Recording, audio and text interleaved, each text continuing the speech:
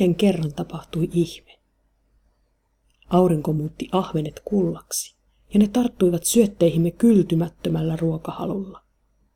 Ne olivat valtavan suuria, ja näin, kuinka ne uidessaan saavissa jalkojeni juuressa täyttivät veden kimaltavalla pölyllä.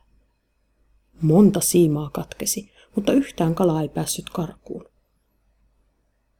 Muistelemme sitä vieläkin joka kesä.